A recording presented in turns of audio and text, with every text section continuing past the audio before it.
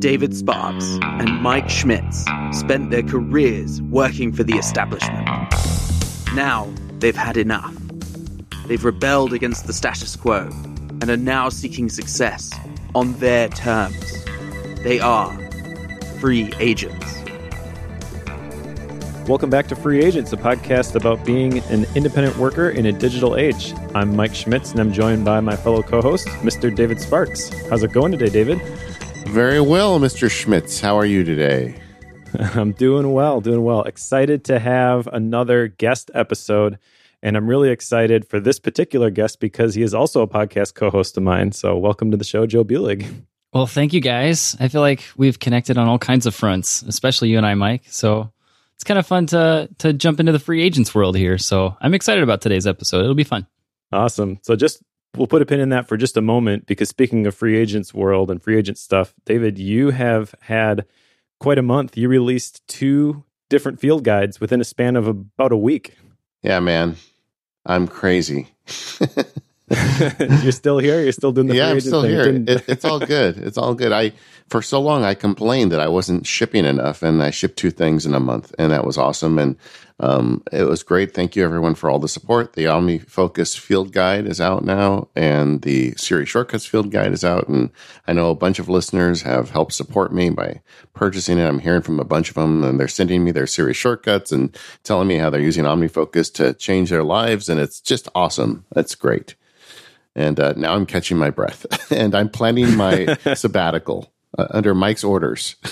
Yep. I even sent you a whole bunch of stuff so you can just rinse and repeat. You don't have to create it all from scratch. When you do your sabbatical, you've got it all laid out for you. You've got a custom plan ready to go.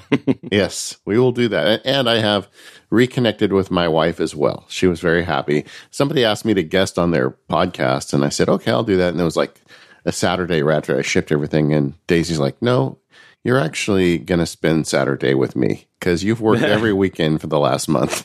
And I said, yes, sir. And I did. Yep. Somebody told me one time, happy wife, happy life. And it's definitely true. We also talk a lot about the Free Agents Forum and the Mac Power Users discourse. And Joe is the creator of that. In addition to being an awesome discourse expert, what else do you do, Joe? You want to give a short intro to everybody so they know who you are and what you do? Sure. Where's that list? So I do a lot of things. So, with regards to this, I do a ton of discourse development. So if you're not familiar with that, it's forum software. But I lead a company called ProCourse that's what we do, is build on top of discourse and build websites and online communities for people. And I was having an email conversation with David about their Facebook group for Mac Power users, and I, in the midst of that, figured out, oh wait, we could get them off of Facebook and onto Discourse. Perfect. Then I'll be more involved with it. So, that's kind of been part of that journey. So I'm kind of excited about Mac Power users and free agents getting a Discourse forum. But yeah, that's the primary of what I do. But when I'm not, if you want to look at the free agent side of it, so I run that business, but I also I do some IT work for our local church that we're a part of. So I'm there quasi part-time to some extent. I do some IT work for a commercial real estate general contractor here in town as well. I run a podcast with Mike, Bookworm, which is one of my favorites. I also run a podcast with Drew Kaufman called Whims at Work. I run my own blog sometimes whenever I get around to it, which isn't that often lately, it seems like. Oh gosh, is that all I do? I don't know. I'm sure there's more I'm missing, but that's kind of been my life lately, it seems like. And you're a family man, and you know an extraordinary amount about farming. I know because I listen to you. Yeah, that's how I got my start, was in agriculture. It was kind of a fun one. But yeah, no, I grew up on a fairly large, just I don't know, it'd be a conventional farm of sorts. And anyway, that's where I came from. Right now, I'm married, have three little girls. How old are they? 1, 3, and 5. I do the best I can to keep up with them. So, there's a lot going on in Joe's world right now, it seems like. It's called the hustle, baby. Yeah, there you go. I was telling my kids, I think the Sparks family motto is going to become "fake it until you make it," but we just got to figure out how to say that in Latin so it sounds fancy. There you go. But so Joe, you are truly a free agent. I mean, kidding aside, you've got your hand in many different pots, and you're cooking a lot of soup and all the other analogies I'm supposed to use. First time I became aware of you was reading your website, and I just thought this guy's really thinking deliberately about the stuff he does, and I really like your opinion on these things. And of course, you've expanded into this free agency over the years. So tell us kind of about how you got there and where you are now. Yeah, that's kind of a fun one. So we mentioned the agriculture thing, and that's where I really got into kind of the web development world. I worked for a big ag company and then consulted with them. And as part of that, I got into web development. We were building some pretty high-end web portals for all kinds of data stuff I'm not going to go into. But in that process, I realized I was developing skills that would allow me to step outside of web development and agriculture and then into the broader web development world. And that's essentially what I did. It was about 3 years ago. The company I was working for at the time was a virtual company. And without going into the nitty gritty there, we both decided it would be better if we split ways. It was advantageous for them, advantageous for me. So we split ways. And I was sitting on an emergency fund because, all free agents should have an emergency fund. I was sitting on one and looking at that thinking, should I try a go at starting my own gig, which had been kind of a dream of mine for a while? Should I start that now, use the emergency fund to help me get that up and running, to buy me the time to get it up and going? Or should I go join a company and continue building on the side? Because I had already started my online presence. I'd already started my blog, had been at that for 1.5 years or 2 years. So I wasn't new to the online presence scenario at all, but I hadn't been super deliberate about it and trying to drive a decent income off of it. So that was my question to both my wife, who's probably my CFO here, between her and some mentors of mine and just kind of working through, what are the options here? I ended up going for it and saying, okay, let's take 3 months. I'm going to try it, see if I can drive any form of an income off of this in a 3-month time span.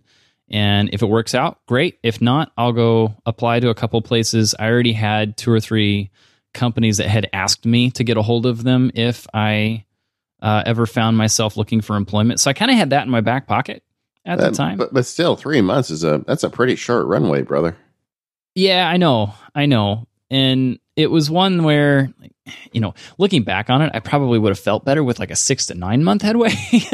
So I don't know that I would recommend a 3-month, runway there. But it worked. In my case, I had already been talking to some folks about doing some side gigs. So in a month span, I had picked up a couple clients that then paid the bills to extend it to a 4 or 5 month stint. And then the next month allowed me to maintain that. And then it slowly built to where I had, continual income coming in and was able to cover our expenses. And it's just been kind of perpetually going down that path ever since. So that's 3 years ago that I made that jump. And it's grown. I mentioned Pro Course. That's a new, putting a term on it and then bringing some more people on. So, it's starting to do the whole business building and help getting people on board to help me continue to grow that business. And in that process, of course, you have lots of learnings, lots of failures, some successes in the way, along the way. So, it's been a fun journey, but at the same time, it's not exactly simple. I mean, you talk to people that do this all the time, and it's not always an easy process. But that's essentially how I got into it. It was just, I'm going to take a chance at this because I had the perfect opportunity. They talk about if you're going to do something big, do it in the midst of a crisis. That's not always fun, but that's the perfect time to do it. That's exactly what I did, and it's been going for a while now. I want to go back because you mentioned that every free agent should have an emergency fund, and you had given yourself a 3-month runway. Now, yeah, it sounds like if that was a couple of years ago, you're married at this point. You probably have at least a kid. So is that 3-month runway? Is that like you had 3 months worth of savings, or you were only willing to dip into 3 months worth of savings And then also you mentioned that you had other people who had contacted you, said, hey, if you ever find yourself looking for a job, contact us. So it sounds like you had options. So in your head, as best as you can remember, like what's the mental math that was going on there? How much did the options that you had available contribute to you being willing to make the leap? Yeah. So at the time, the last company I worked for, part of my role was consulting other big agricultural companies. So I was meeting with, not CTOs, but like their managers directly below them for some of the biggest ag companies in the world. So that's the type of people I was consulting with. And quite often they would tell me whenever we finished the consulting sessions, like, okay, if you ever find yourself leaving the company you're with, you call me. So I always had that, and I had a direct line to them. So I had their cell phone number. I could call them any time of day and they would pick up. Like that was the scenario. So I always had that. But whenever we made the change, it wasn't that I had a 3-month emergency fund. We had a 6-month. And because that's just what we maintain. And actually we try to get that closer to 9 months now, just because I never know what a month's going to look like. Right. So, we had 6 months in the bank. We decided that we'd be willing to part with 3 months of that to see if this would work, knowing that if in 3 months' time it didn't work, I could make some phone calls and very likely be employed within a month's time. Time you get all the logistics and everything figured out and the first paycheck comes in, I figured I could get all of that nailed down within about 2 months time frame.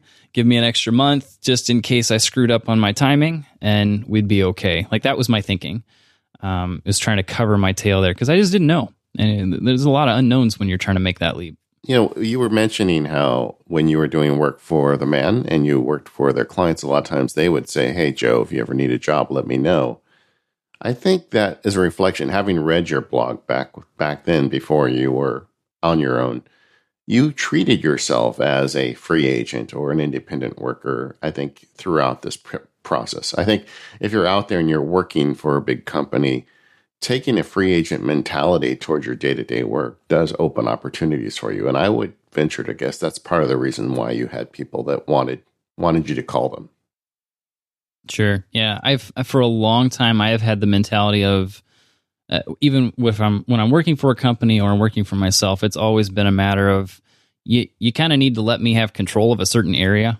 Like I don't do well when someone's going to tell me exactly what it is I need to do every single day, just because I think too much. I think I brainstorm and come up with ideas all the time, and I'm always curious and I want to explore those.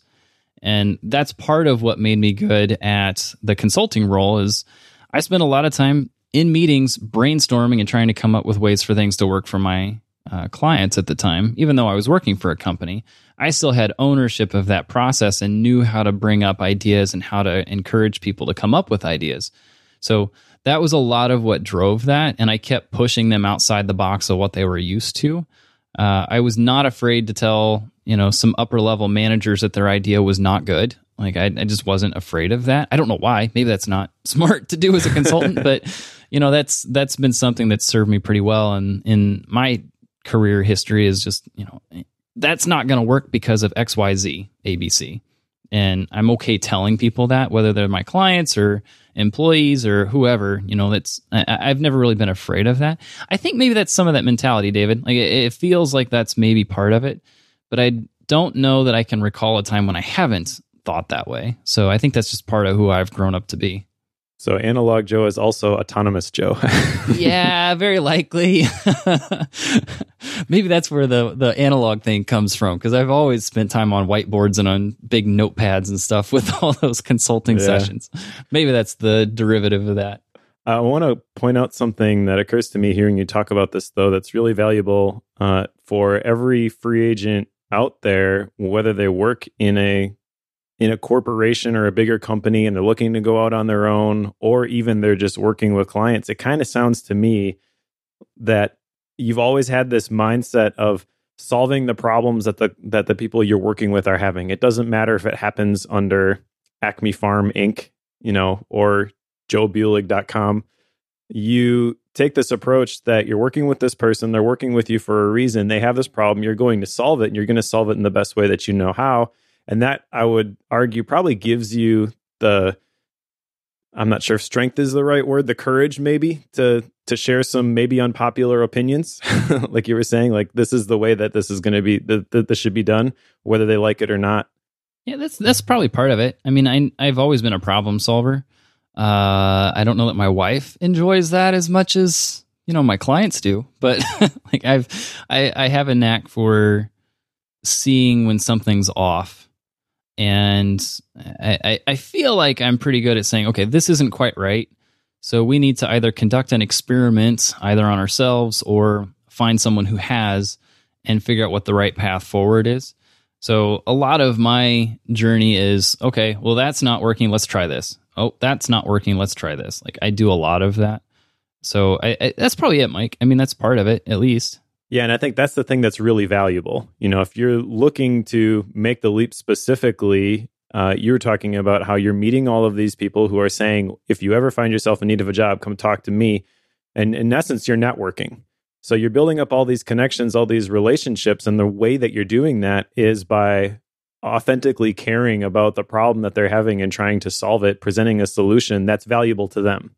Yes. Exactly. And how many books, you and I read books together for Bookworm, but, how many of those books have talked about the value of connecting people together or, just basically being friends with people? Like that's always been, like I'm an introvert, so that's not exactly something that I can't wait to go find a group of people and network with them. No. Right. Give me a book and a cup of coffee. Like I'll be happier.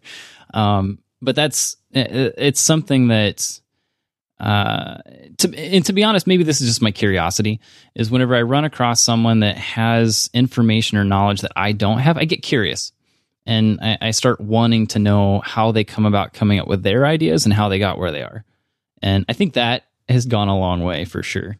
While you were talking about it, I was thinking about, this is a skill of being a free agent, I think is honesty, with the people you're working with. I think that's necessary. But as you talked about it more, I think the skill isn't honesty. It's trust in your gut, understanding what's going on and trying to bring that to the front. Because when you're in a company, sometimes that's even discouraged depending on how management works. Some management doesn't want honesty and gut calls. But when you're on your own, the whole thing rests on you. If you don't do the job right, people stop coming and suddenly you're unemployed. You're not a free agent. And I do think that's a very important skill if someone wants to pursue this. When I worked, so one of the big ag companies that I worked for, when I worked in that role, it was corporate and very large corporate. And I started off on like a US-based portion of the company. And by the time I left there, I was working with the international side of that. And my original role was a data analyst, which basically meant that I took all the data in the company, which was like 400 billion rows of data. And it was a lot of information. And I would take that and run the numbers to get marketing information so that the marketing teams could do their publications and ads and all that. It was quite common for those numbers to be massaged a little bit. That's probably the calm way of saying it. Before they made it into publication, and that always drove me crazy. Like, that's not what the numbers say. Like, it's just not. And that particular piece, I think, has always rubbed me the wrong way. It's probably why I don't work with any of those major companies directly anymore and don't find myself helping in those specific scenarios. As a result, I find myself, whenever I'm doing the consulting piece, like, okay, here's what your numbers say, but how did you get that and why? Like, sure, all the metrics on your A/B testing tell you to do this particular pop-up, but that pop-up's going to make people angry over time. Like that type of information is what I've come to. It's purely intuition. I don't really have specific metrics on a lot of this. It's just, this is what I'm seeing. This is my gut feel. And most of the time it's right. Every once in a while I'm wrong. And I'm okay taking that. That's the other piece of it. I think you have to be willing to accept when you're wrong and just say, oh, that's a failure. Let me step away from that. But I would guess that taking that attitude towards your business, you're going to naturally attract clients that value that type of feedback, and you're going to naturally repel those that don't. Do you find that generally the clients that you work with the longest are kind of on the same page with you on that? Yeah, for sure.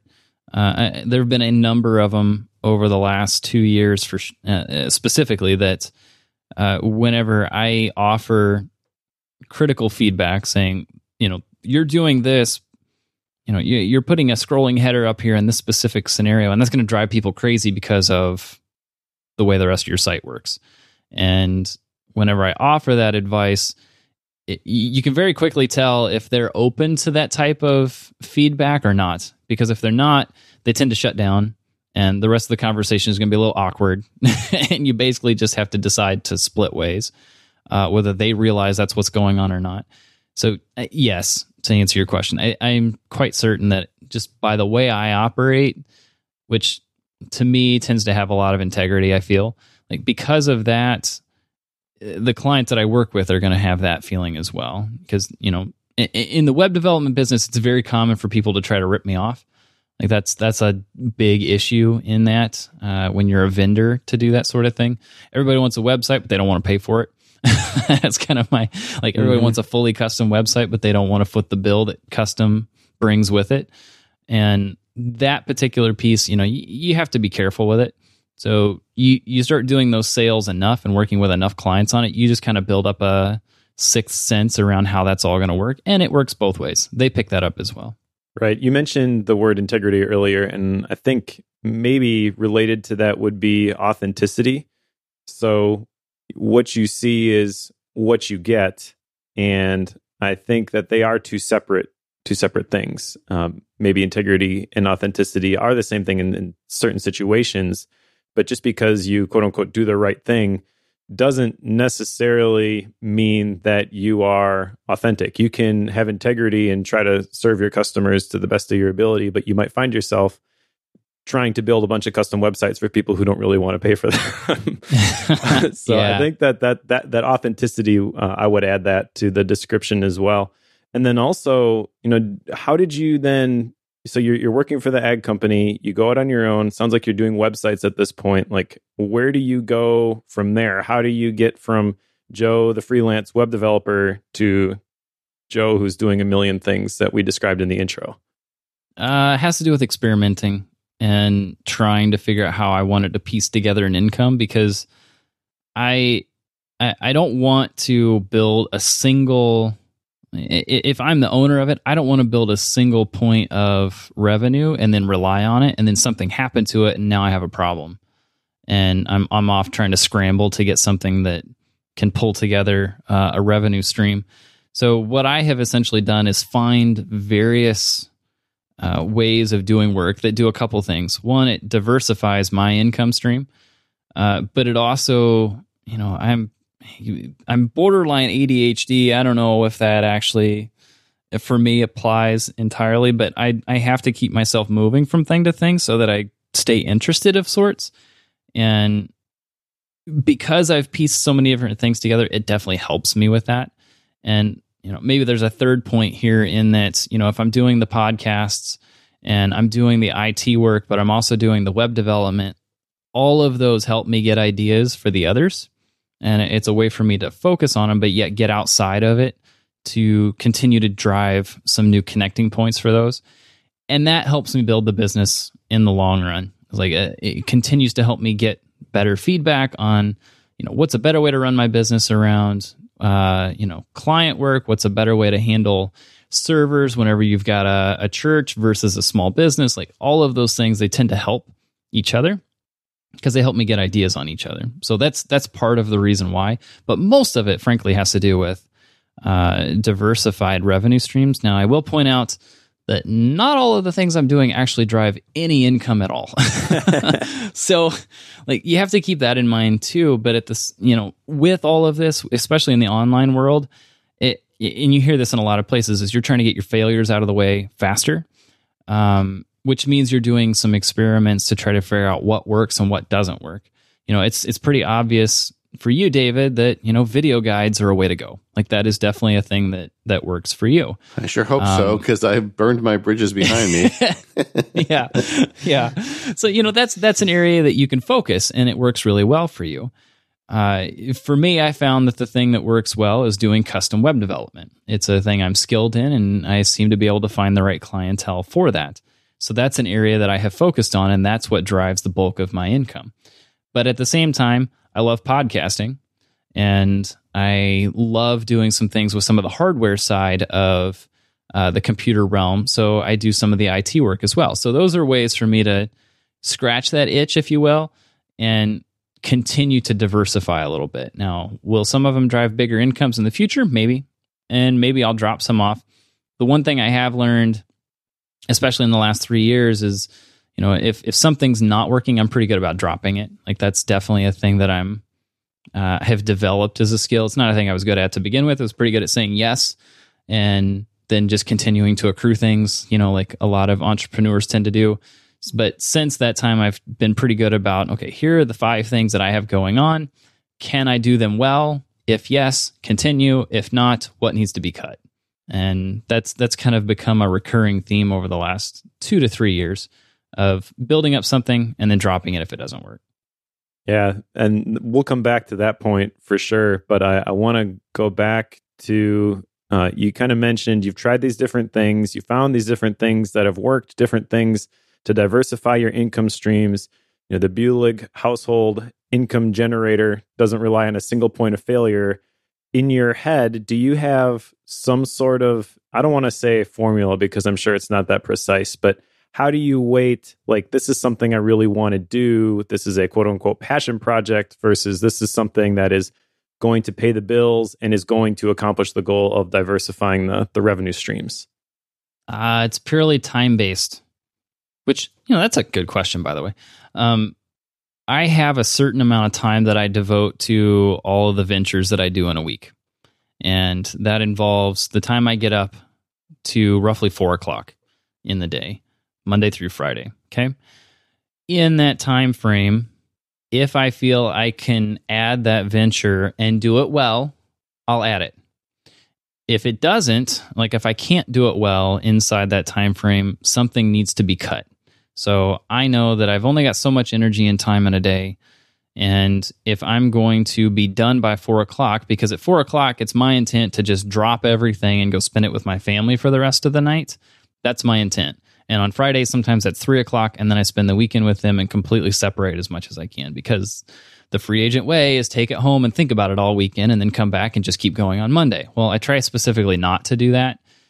Which is not easy. Like that's definitely a self-discipline process that you got to go through. There's all kinds of ways that you can use like task managers and count. Like there's all kinds of ways you can do that. I know what works for me and have continued building that out, and it has to change over time. But all of this to say that throughout that Monday through Friday, the time from the time I get up to the time 4 o'clock rolls around, minus the breaks for like breakfast, second breakfast, and lunch, because second breakfast is the most important meal of the day. That's right. You're a hobbit. I forgot. Exactly. I got to get 11sies worked in there somehow. But, I have that certain amount of time in a day. And if ProCourse is not being served well because of the time that I have devoted to it, then I need to quit doing something in that time frame. If one of my podcasts is suffering because I picked up too many other like little development side gigs that I think might work out, because I tend to do that. It's like, okay, this service might work. I'll go build on those, but if my building on those causes something that's currently working to suffer, then I have to drop it or scale back how much time I'm putting towards it. So for me, it's purely a metric of how much time I have to work with, and then allocating that ahead of time. Otherwise, I spend way too much time redesigning my blog for absolutely no gain. So, it's purely calendar based. This episode of Free Agents is brought to you by Timing, the automatic time tracking app for macOS. In today's fast-moving world, the next distraction is right around the corner, which makes it harder than ever to stay on track with your projects and determine how much you really worked. How much did you really do that thing that is going to pay the bills? And how much did you actually spend surfing social media like Facebook or Twitter? That's why you need an app to help you stay on top of your time. But manual time tracking can interrupt your workflow. Timing is different. Timing automates your time tracking to save you as much time as possible. First, it automatically tracks how you spend time on your Mac. It's broken down by app, website, even document. If you've used the screen time feature in iOS 12, then you already know how to use timing. Timing's functionality is similar to iOS 12 screen time, but it works on your Mac. Plus, timing offers more advanced tracking, including manual tracking and a gorgeous new dark mode. Now, if you use timing for very long, you'll end up with a lot of data, and that can be a lot to go through. So timing also lets you use drag and drop to create rules that automatically categorize your time. It's going to suggest to fill in the gaps in your timeline so you never forget to track a meeting, and it can even automatically ask you what you did when you return to your Mac. And with the automatic sync feature, your track time will magically appear across all of your Macs. So even when you work on the go with your MacBook, you'll be able to see the big picture on your iMac once you get home. I've used timing for years. I even recommended it when I gave my presentation on the 5 personal productivity tools that you need to have at the MacStock Conference and Expo this last summer. And the thing that's different about timing, which really makes it work for me, is that automatic time tracking. I tried to track my time in the past with those tools that you have to start and stop timers, and I could never get it to stick. I would start a timer, and then I'd get in my car and I'd go somewhere, and I would realize once I got there that my timer had been running for my project all along, and it ended up creating a bunch of data that I couldn't really trust. It just wasn't accurate, and the problem wasn't the software, it was me. But by timing taking that away from me and doing all of the tracking automatically, especially with the rules, I don't have to worry about it anymore. Timing does it for me. I can just go in and look at the data and make adjustments to how I plan my day accordingly.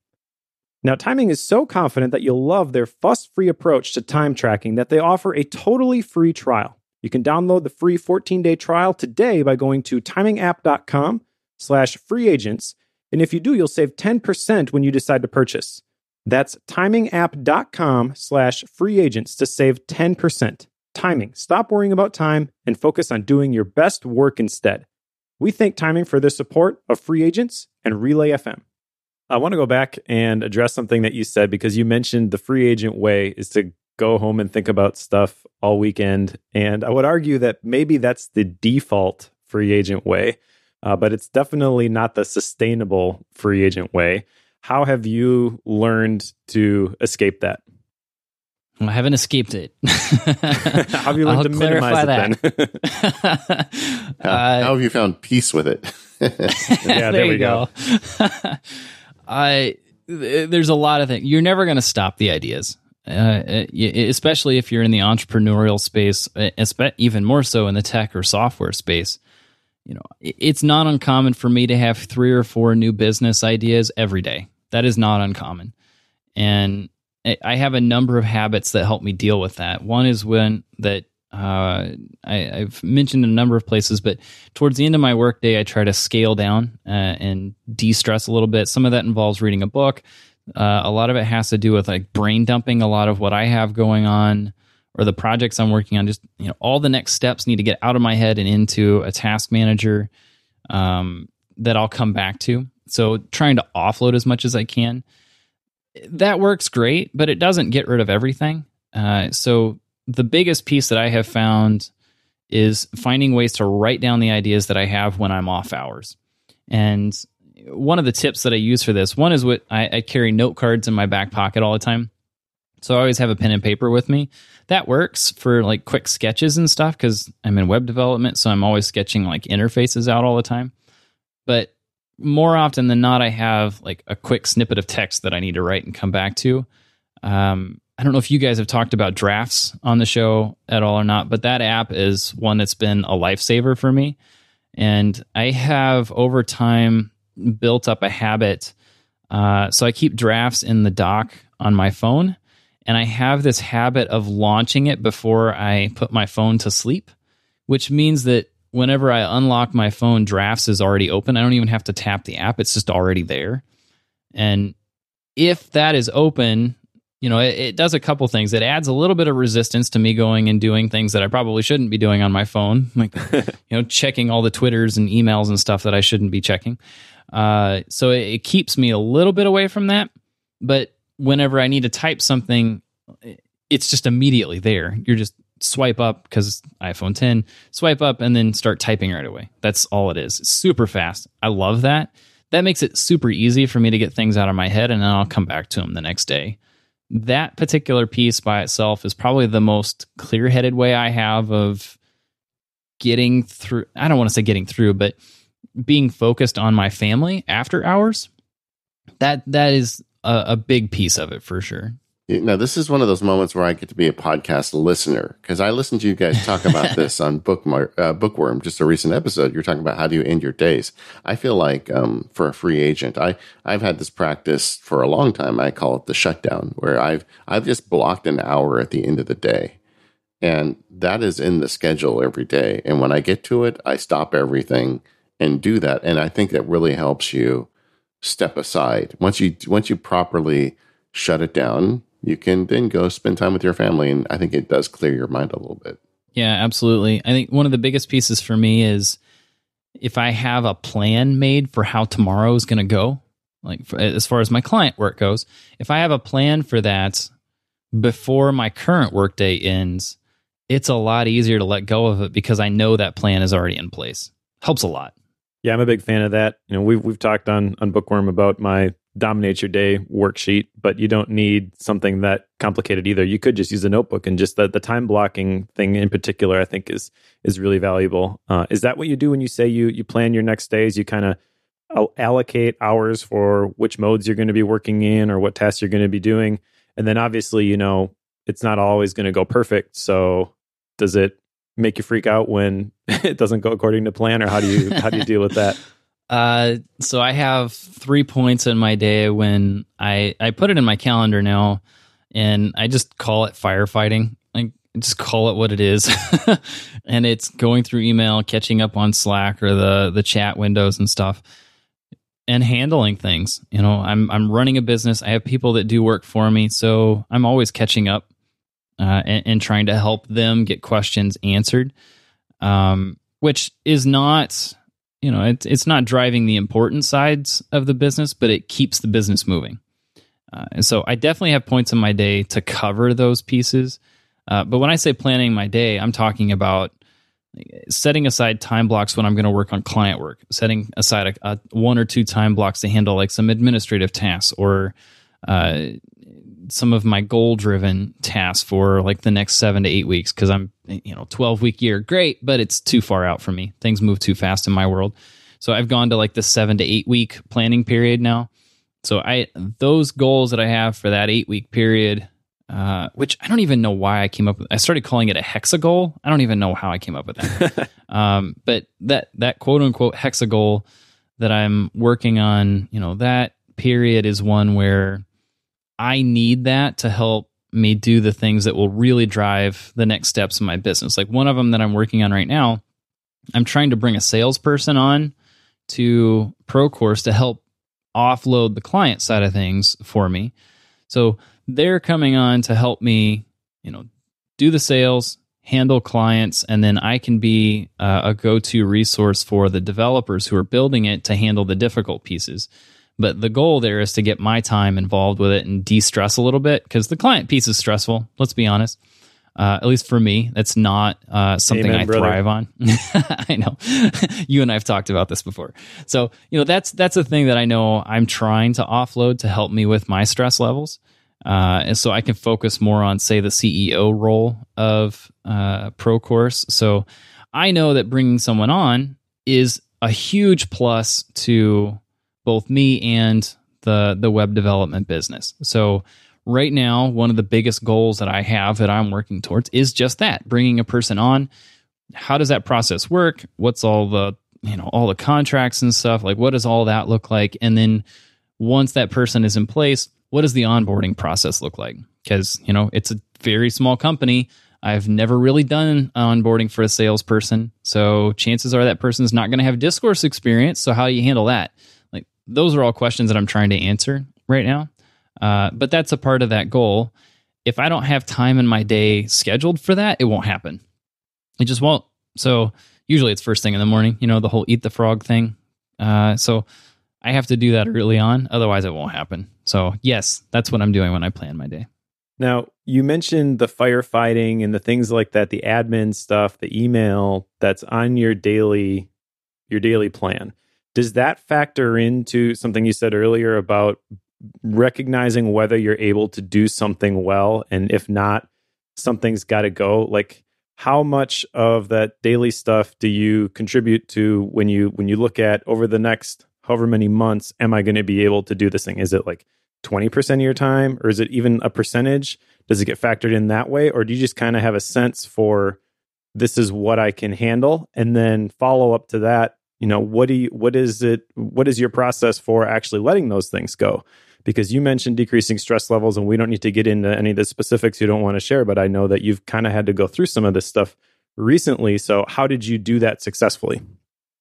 Yeah, so this maybe this is the elephant in the room we've been talking around this whole episode so far, but so and I'm totally cool sharing this, because one of the things I have learned is that the stress involved with the free agent lifestyle is one that I used to be really I used to thrive on that to some extent, but what I have learned in the last probably 3 to 4 months, and we don't need to go into this part, but I've had a number of health issues, both personally, and my wife even had an emergency surgery amongst a couple other things. So the Buhlig household has had a rough summer into this fall. So it's been a rough number of months here recently. So that doesn't help at all right now. Health plays a big role in the free agent lifestyle, more so than I think a lot of people like to admit, just because, to your point, David, earlier on, is like, okay, or maybe this was before we started recording, it's like, if you get sick, your clients are not going to be happy because their work isn't getting done. Thus, Joe's looking at a salesperson because I'm not always the most reliable. In a given day, right now I'm averaging around 140 to 150 emails in a day. That's about what I go through. And they're not, and that's after all the filtering of stuff. It's not newsletters. That's direct to me. I think if you include newsletters and junk mail, it's like 500 in a day or something like that. It's kind of ridiculous. That's a lot of email. Yeah, go email. So I spend roughly 4 to 4.5 hours on email in one day, every day. That's tiring, to be honest. You throw in some of the instant messengers and stuff. Latest count is I'm a part of, I think it's 47 Slack teams now. So there's a lot going on there. Obviously, I'm not reading everything on all of those. I would do nothing but that 24/7. So all of that compounds to a lot of stress on Joe.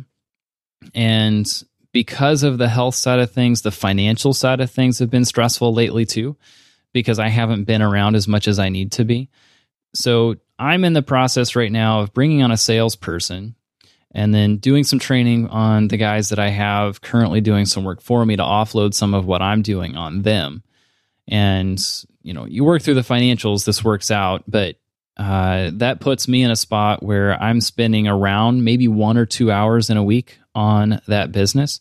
Now, granted, my income on that drops significantly when I do that. Because you're offloading a bunch of your work to somebody else. You got to pay them. Exactly. Yeah. Yeah, it's classic. You delegate, you need to pay the person that you're delegating it to, but it also means that I free up to think on a higher level.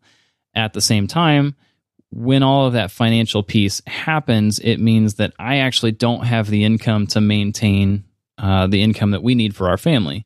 So then Joe needs to be bringing in some other form of revenue stream. And, without going into all of the emotional side of it, it means that I'm going to maintain the Pro Course business, but I'm also looking to join a company. So I'm kind of doing the reverse at this point, where a lot of people have this dream of, I can't wait to own and run my own business. But to be honest with you, that's a super stressful thing to do. Like it just is. And especially when you have a number of months that are difficult, like it's hard to maintain that.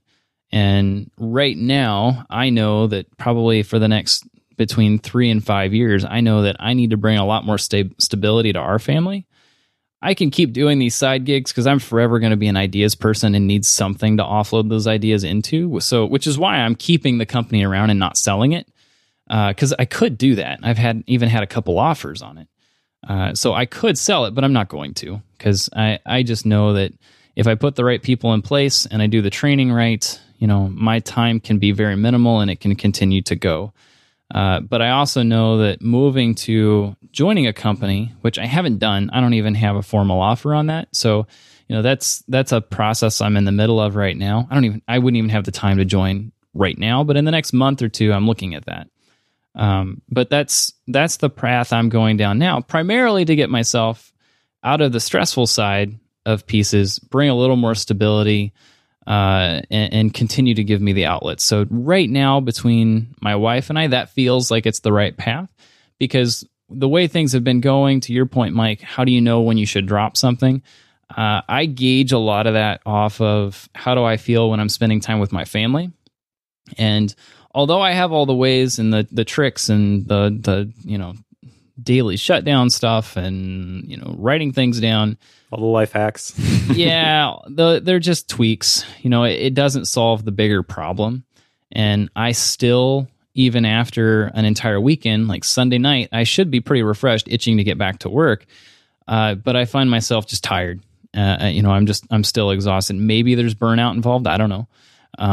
But there's just not the joy there that there should be. And although I love, helping clients out and stuff, it's too much right now. So I have sensed that, and I'm trying to act on that. And that's why I have that path put forward. So that's kind of how I get the feel for it.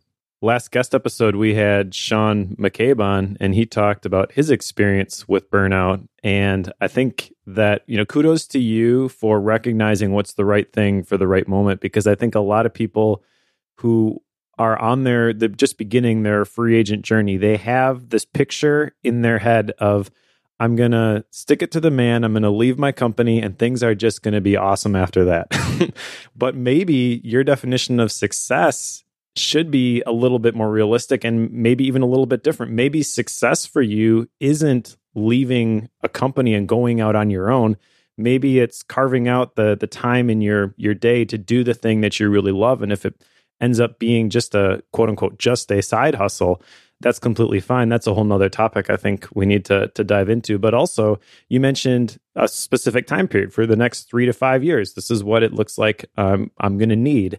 So being willing to adjust and adapt, recognizing that this is the right thing for right now, but it's not always going to be this way. And when we get to that bridge, we'll cross it and we'll figure out what the next thing is. That's important too. Yeah, and really one of the reasons I want to have you on, Joe, is because we talk about this all the time. And this show is not intended to be cheerleaders for having you quit your job. It's a big decision, and I'm super happy when I hear from listeners that have successfully become free agents. But it doesn't always remain. And in Joe's case, you've got a successful business, a successful growing business. I mean, you found the right niche to such an extent that you went from being a solo free agent to a guy who runs a company. And yet you find yourself at this point thinking maybe you need to go a different direction. That was very brave to come to that. I mean, I don't know. I think it must have been difficult to reach that conclusion. Confessing it's the hard part. Yeah. That's because, and this is, in our society, this whole running your own business thing is kind of the dream. Like that's I get to work from home and I get to do what I love to do. It's like, yeah, but the thing that you love to do has a lot of things you hate to do. Like that's just the way it is. There is no perfect position. It just doesn't exist. If it does, you've offloaded all the stuff you don't like to do. That's the way it operates. But when you're doing the whole let's get going and bootstrap it sort of thing, you're always going to have things you don't like doing. And in this particular case, I just know between a health side of things and the way that the business has grown, it started off definitely in my wheelhouse, and it played to all of my strengths because that was how it got going.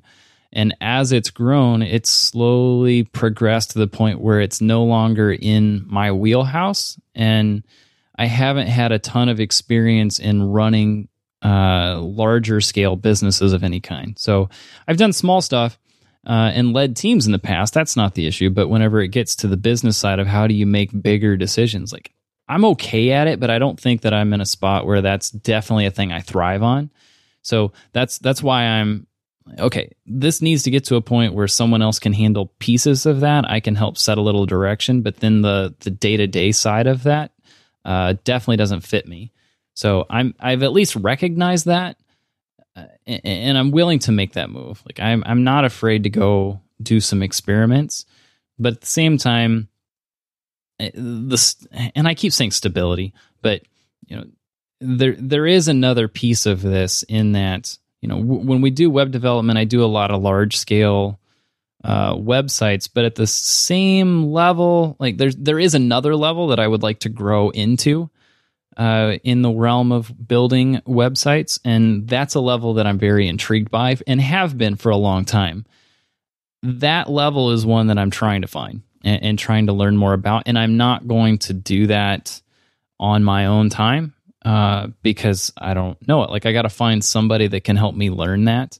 And I just know that finding another team that's already had the success at it can be one that I can jump into, learn that, help them along the way because of the skills that I have, and we can work collaboratively together to build something. So that's what I'm kind of looking for as a secondary to this, is that I'm trying to keep Procourse operating by delegating things to people and de-stress, but trying to take myself to the next level at the same time. So it's multifaceted. There's a lot of different factors at play here.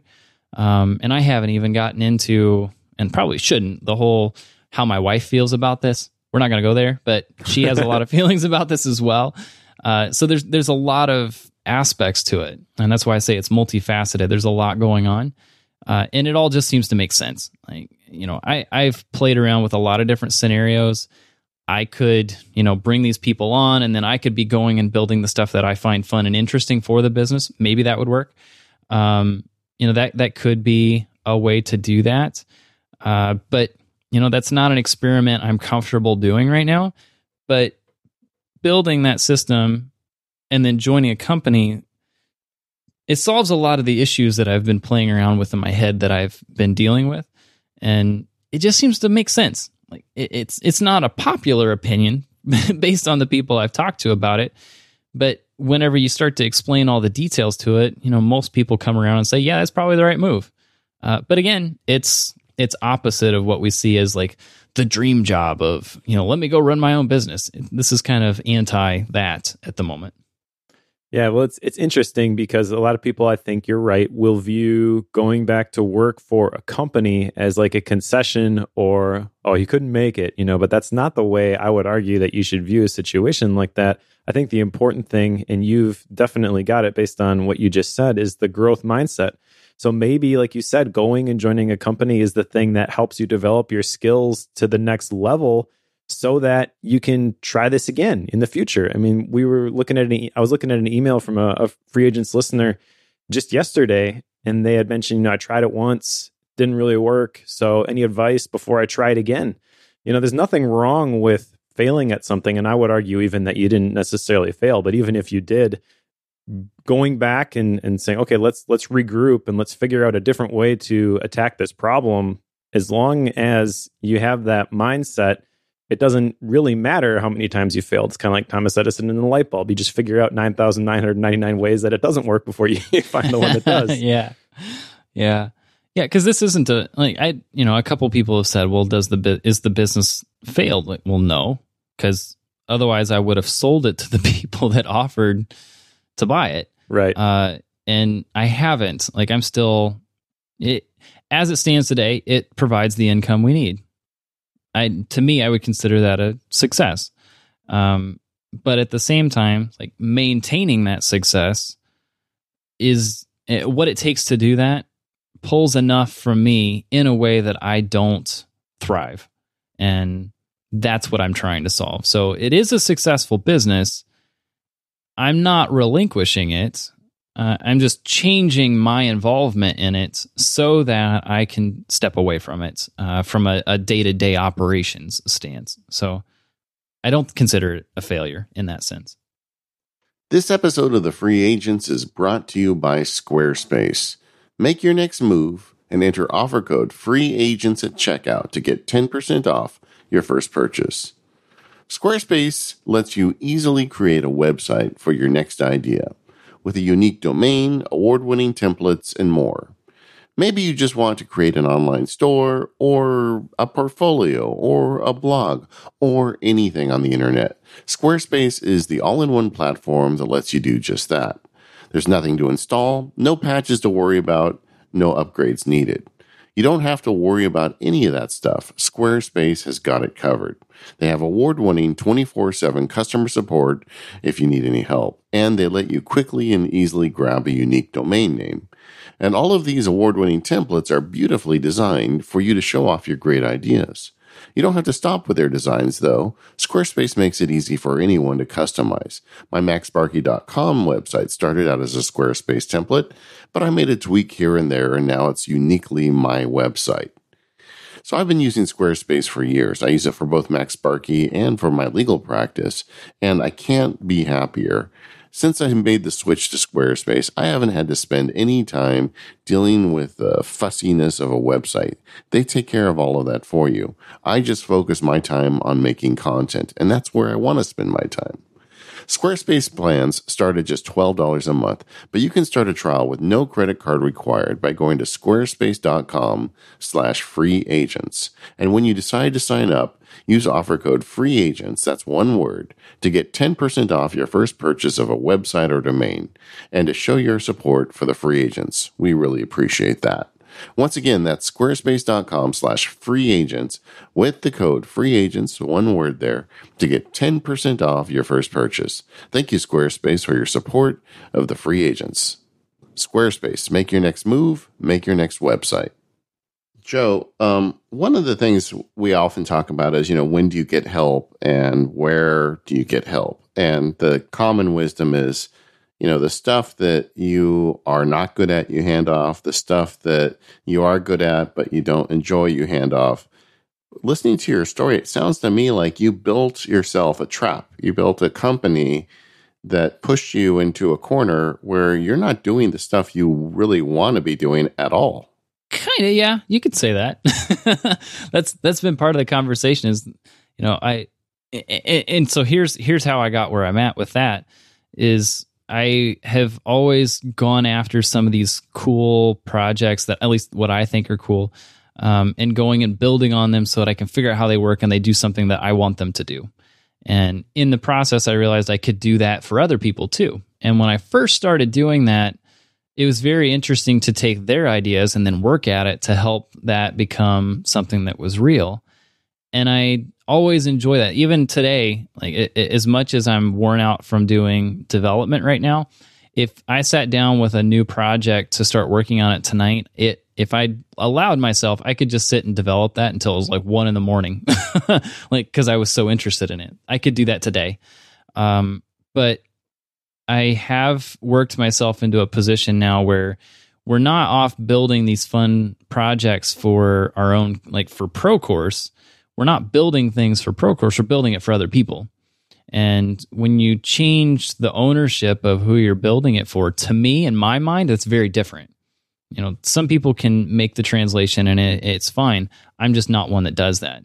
I didn't know that until, I was about a year into the freelance on Discourse before I fully connected that, which is why I started building a few side projects even within that business so that I could keep that interest going. Well, then it got to be like I couldn't keep up with the client work that was coming in.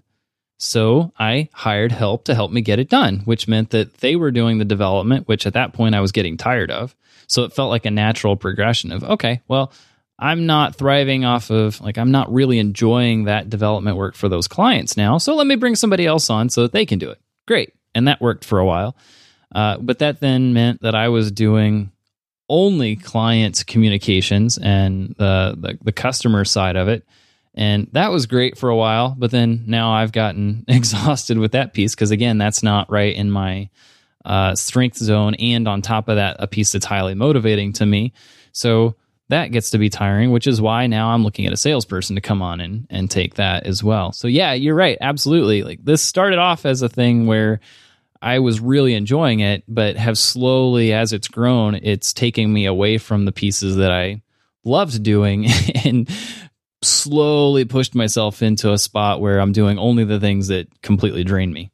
I had a similar experience with woodworking. I like to make furniture, and years ago I put some stuff into a gallery showing locally, and then several people contacted me. They wanted me to commission pieces for them. And I loved woodworking. And then the first time I made something for someone else, I realized I hated woodworking for people. Yeah. Yeah.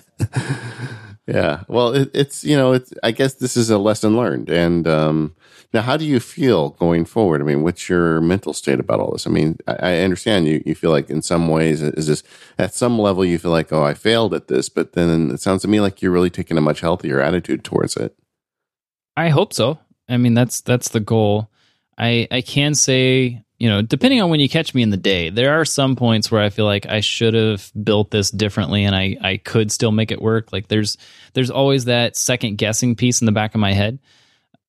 But at the same, in the same scenario, there's also this piece of, this is the right move. I'm going to have to hustle here in the next 6 weeks because I'm trying to bring somebody on. I'm trying to onboard. I'm trying to apply and do interviews, and I'm trying to maintain client conversations. I'm trying to catch up on developers.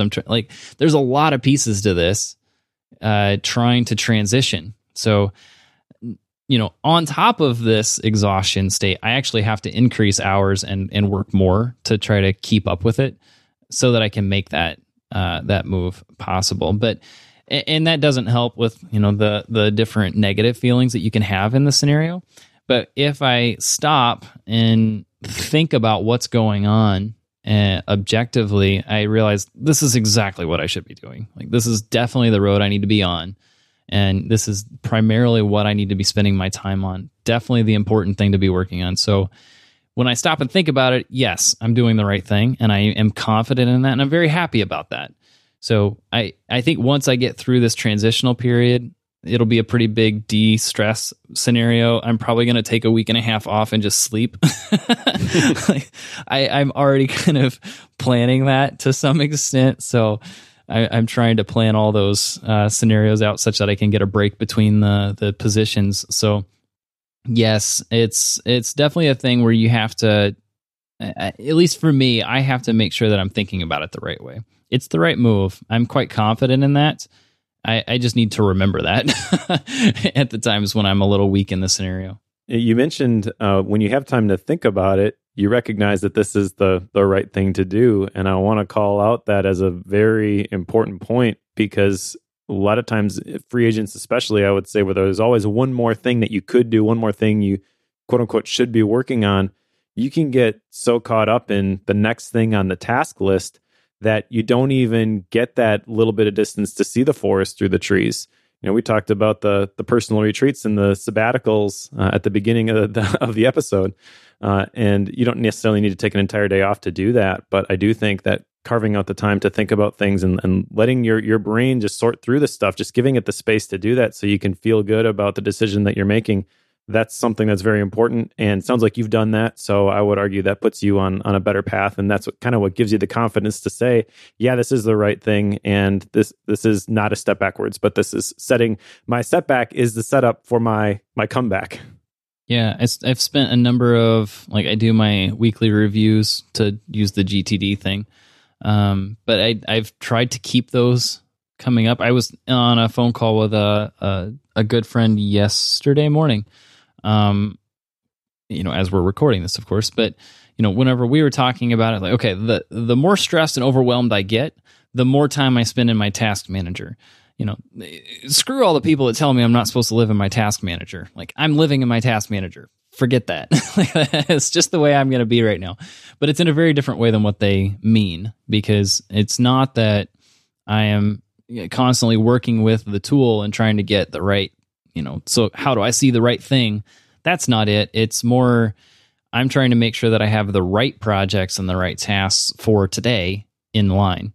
Right. Because of all the fires and stuff that happen throughout the day, yes, I can plan what I want to do ahead of time, but by 10 a.m., the rest of the day's plan may need to have been changed because of client A decided that feature didn't need added, or client B finally paid their deposit, so now we've got that one as a go. Those things happen midday. So I still put together my plan, but I know it's going to fall apart most days. But it at least gives me something to start with. But, even with that, I have to have points where I step back from it. We talked about the shutdown thing. That's one point where I can do that on a daily basis, but I'm not usually stepping up high enough during that process. But it's usually like on a Sunday afternoon when I can take an hour and a half most Sundays, do the weekly review. I don't like doing it on Sundays, but it's just kind of where it has to fall right now.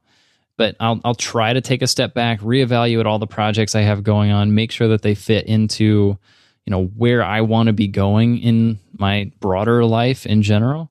Like I try to do that on a weekly basis. It doesn't always work because I'm not perfect. Most people aren't. I hope, if you think you are perfect, let's talk. But that's what I try to do. I try to separate on a Sunday afternoon to think about it at a different level.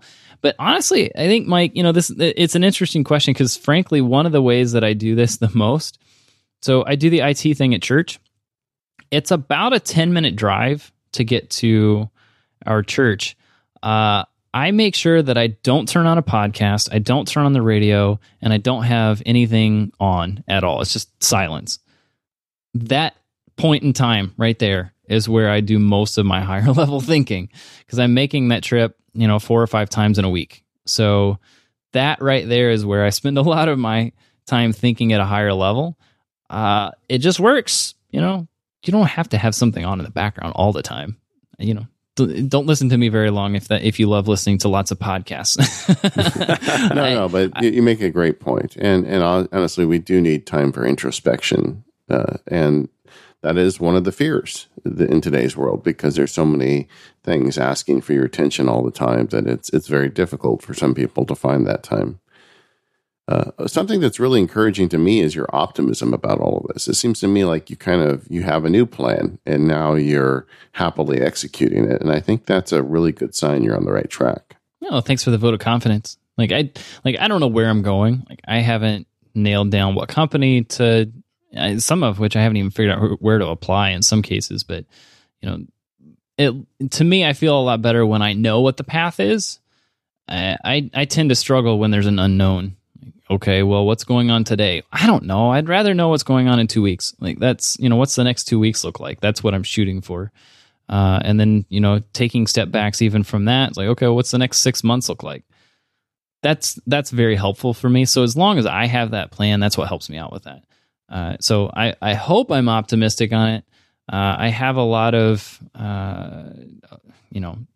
expectations for the process. I work in the tech space, so a lot of the companies that I tend to follow or have an interest in joining have the exact same type of culture that I've been trying to build in my own company.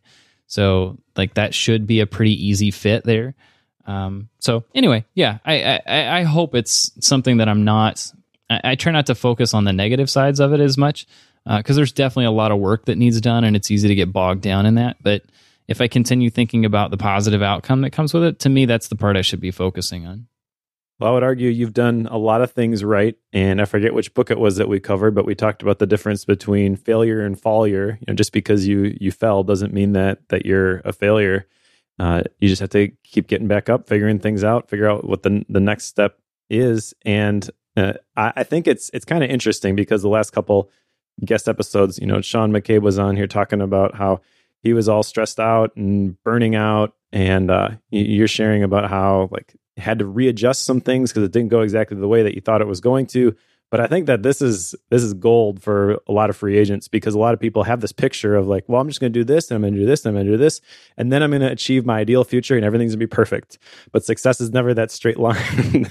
There's a lot of course correction along the way. And it's refreshing, I think, for people to hear somebody who, like you've done a lot right. Maybe you've made a few mistakes, but it doesn't define you. And you just keep going and you figure out the next thing and you achieve success, even if it's not exactly what you pictured when you started. That gives a lot of other people a lot of hope. At least that's my hope. You're listening to this and you're thinking about, well, I want to become a free agent maybe, but I don't know exactly what that looks like. And I don't know exactly how to do it. Neither do we. We've been doing it for a while. That's okay. It's a thing that you figure out every day when you wake up. And Joe Buhlig, we can't wait to see your next act, what that results in. I know it's going to be something amazing, and maybe we'll even hear from you again on the Free Agents. Yeah, for sure. Well, it's a journey, and I hope this has been helpful to people who are listening, because, if there's a lot of free agents listening, like this, I brought this up to my wife, especially, Mike, when you texted me and said, hey, you want to be on the show? Like in 3 days, 2 days, like, sure. Like, great. And I mentioned it to my wife and told her she'd never heard of free agents before, but I mentioned the show and, the concept of it. And she's like, people need to hear your story. Like, people need to know about this. So I hope it's been helpful. That's my hope. Yeah, and honestly, that when I knew you were making this change, I said we got to get Joe on soon, because I think this is something that we all think about, and it's something that, especially if you're contemplating going out on your own, it's something you need to keep in mind. So, anyway, we've got some links in the show notes, so you can go find the great stuff Joe makes and does. And thank you so much for coming on the show, Joe. Are there any particular links we should point people at? I don't think anything specific. I mean, if you want to find me, joebuhlig.com is the easy way to do it. But yeah, I appreciate you taking the time and let me join the show. All right. Thanks to our sponsors, Squarespace and Timing, and we'll see you all in 2 weeks.